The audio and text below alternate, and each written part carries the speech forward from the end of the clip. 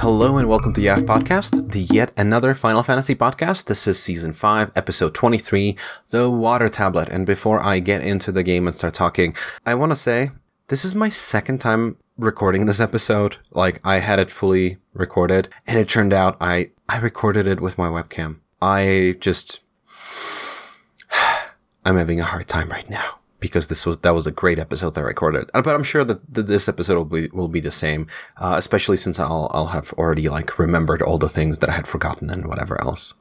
But I might have to switch software, so we'll see how that goes because that's kind of scary. Let's do a quick recap. We had already gotten the Earth Tablet, Wind Tablet, Fire Tablet, or lithographs as they were called in the old games. And with those, we had unlocked 9 weapons. So actually, in the in the Fire Tablet episode, I haven't yet talked about it, but I definitely went down to the sealed castle, unlocked 3 more seals, got 3 more weapons that were kind of useless at this point, because it's just my party setup is pretty much set. And I'm not gonna, I don't think I'm gonna randomly jump into a Bard. So why do I even need the Bard ultimate weapon? But whatever, this is part of the game. And I am wondering if I can just skip it. If I can, jump into the Rift. It does ask me if I want to jump into the Rift whenever, I get close to one of the Rift, the Void areas in the game. So, I don't know. I wonder if this is optional. I didn't ever look into it. Whatever. So let's talk about the Water Tablet. The Water Tablet is in the best place possible. It is in the Istri Falls or Easterly Falls in the old game. And it is a place that I was wondering about since World 1. In World 1, there's this tiny little village. And if I remember correctly, there was a summon of some kind in the forest right next to it. I can't even remember, very clearly who that was because it was quite a while ago. But in that village, they talked about the legendary Istri Falls.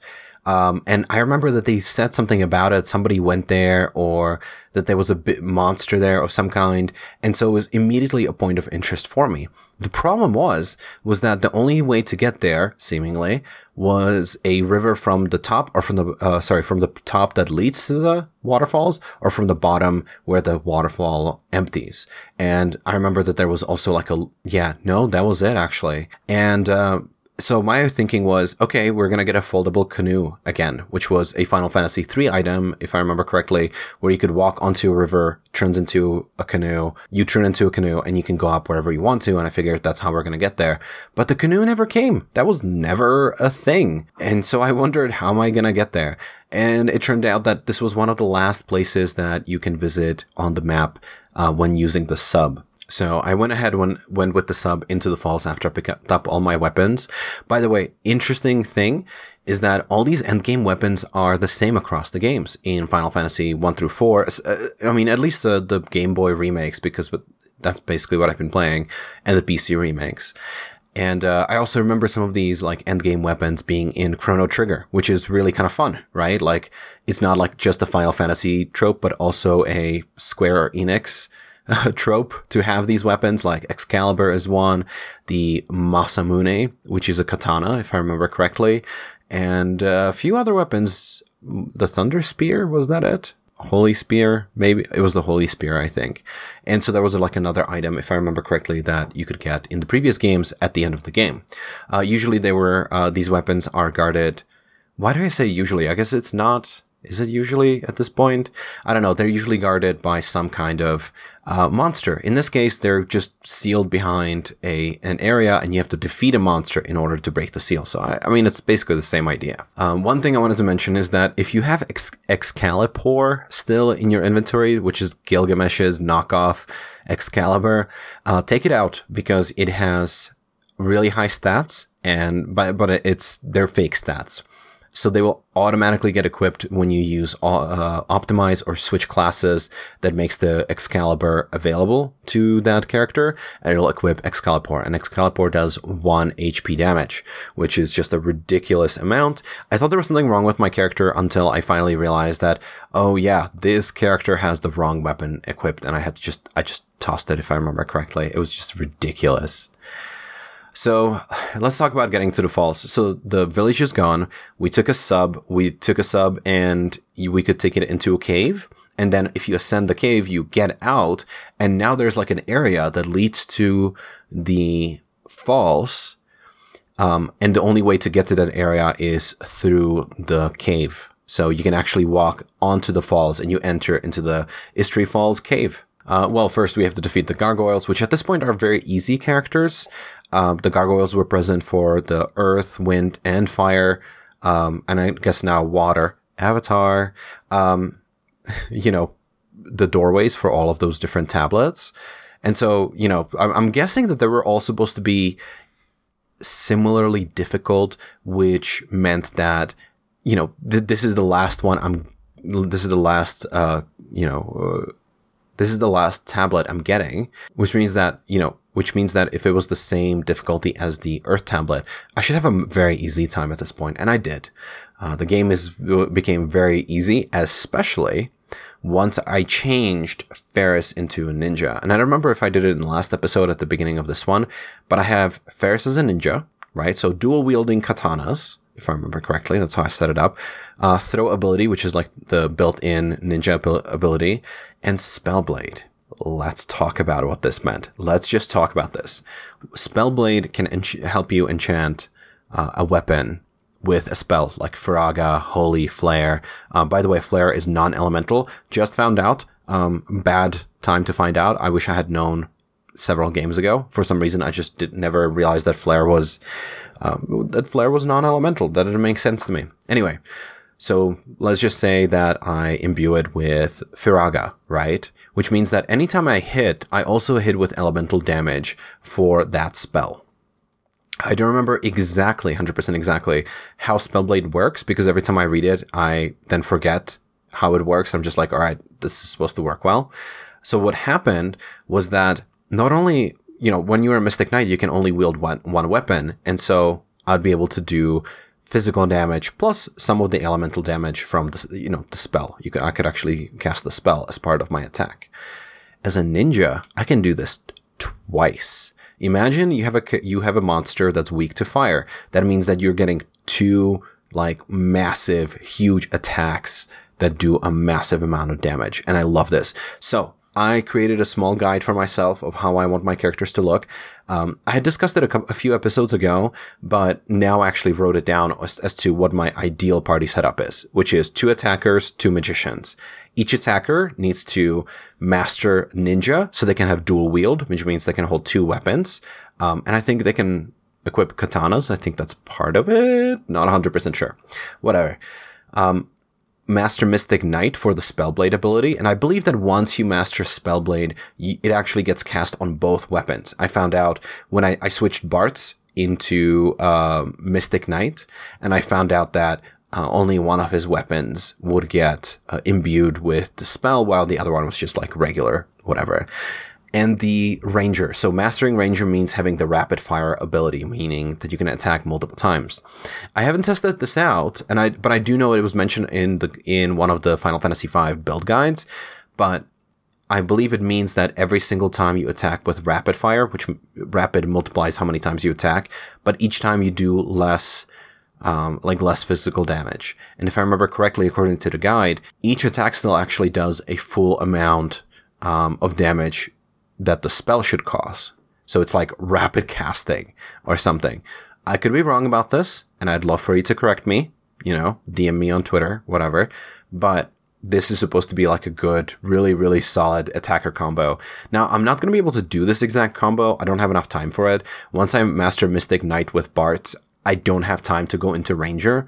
So I'm going to have to figure out a different something different I can do with Bartz that doesn't require me to spend a ton of time grinding and catching up on levels, because I didn't know what I really wanted to do with Bartz. I was just switching classes how I remember switching them in Final Fantasy III, which it turns out the system works very differently, right? Like in Final Fantasy III, if you had a ninja, you would automatically go into samurai because that's like the next kind of evolution of that character. In Final Fantasy V, that doesn't make sense because samurai doesn't have all of the very important abilities that you might want. Ninjas, ultimate ability of dual wielding is very wanted, and I don't remember what Samurai does. I don't remember what Knight does, and I don't remember what there was some other character that I don't remember. And so they don't have the abilities that you really actually want to combine together. So why even like upgrade? And so I kind of messed up there, but you know what? I think I can do at least a Ninja Mystic Knight combination, and then if I use the Freelancer class, it'll give me a third ability. And I'll see what I can do with that. We'll see. So I'm already attacking a lot. So this would be definitely a huge multiplier. Now for the magicians, I can have all of them master Red Mage, which I'm on my way to doing with Lena and Krilly. Once you master Red Mage, you get the ability Dual Cast, which allows you to cast twice in a single turn. How wild is that? That means that I can cast not just like magic, but if I remember correctly, summons as well. So mastering Summoner is actually the next thing that I need these characters to master, because there are some incredibly powerful summons, right? Like so you'd be able to cast 2 of those summons in a single turn. Now, the guide was also talking about mastering Time Magic or like Time Magician. And what that will do is give you the ability Quick, which allows you to attack twice. So you should be able to cast 4 high-level summons, basically drain all of your mana in, well, not a single turn, but after a setup, right? I don't know if I'm going to get to that. Red Mage already takes forever. I've already mastered Black Magic by one character and White Magic with another character. So I'm wondering what I'm going to try to do here. I don't think I'm going to have Lena spend time mastering Time Magic, because I don't think there's going to be enough time to get... there's not going to be enough time to level up to level her up all the way. I might go back on this, but we'll see. Especially since this late in the game, you get way more ABP or whatever it's called, the points that let you level up your class. So we'll see about that. But it's not a perfect setup. And I'm going to be so excited to watch the Twitch streams with different builds, because it's kind of amazing. And I think this is what is really selling me on this game. Like Final Fantasy III class system was pretty cool. I think it was a cool intro. But this is just a whole nother level. All right, so we're inside the Istari Falls. The Istari Falls looks like a cave that has a bunch of water going through it. So there are a bunch of small waterfalls. And if you step on them, it takes you lower in the map. So not a different level, but kind of like you slide down basically from like a upper area in the level to a lower area. So that kind of sucks, but it was a pretty easy, climb through that area. At some point, we went through an area, we fell down a hole. And once we fell down a hole, we got accosted by one of Exdeath's hench people. But before that hench person could attack us, Leviathan showed out of nowhere, killed, or I think it was eaten, ate the intruder and started fighting us. Now, I figured this was going to be a super difficult match until my Spellbladers made a show of strength, essentially. So I had 2 Spellblades, both of them with Thundega, if I remember correctly, and Fair's first attack on Leviathan was 6,400 damage. That is an incredible amount. And then I forgot about the dual wielding, and she did 6,400 more damage with her second weapon. 12,800 damage in a single turn by one character. This is astonishing. This is just like amazing and blows my mind. So Bartz joins the fray. 6,400 damage with the first attack, which is the lightning and physical. And then the second attack did 14 to 1,800 damage, depending on the turn. Because Bartz can't Spellblade, even though he's a Mystic Knight, both of the weapons. I think that's the ultimate ability of Mystic Knight. I don't know if that's it, or if it's the ability of a ninja to basically like split the imbuement. Is that what it's called? Imbued? Because you imbue it? Whatever. So we're doing, massive amounts of damage, almost like 15,000 damage just from those 2 characters. Krilly joins in, Black Magic, Thundega. She's a Black Magician at this point still, not a Red Mage. I changed her later. Wait, no, I didn't change her later. Did I put it just as her extra ability? I don't remember. Whatever. 6,000 damage. We're at 25,000 damage in a single turn. This was so short. This was such a short, incredibly short fight. I remember that this was just amazing. I'm looking it up. Leviathan has about 40,000 HP, at least in the old game, and I don't think it was different in the new game. But that means 2 turns, essentially. 3 turns. 1 turn to set up, 2 turns to attack, and you're done. Incredible. This is what gives me like so much satisfaction in games, is when things line up this way. Like, this is great.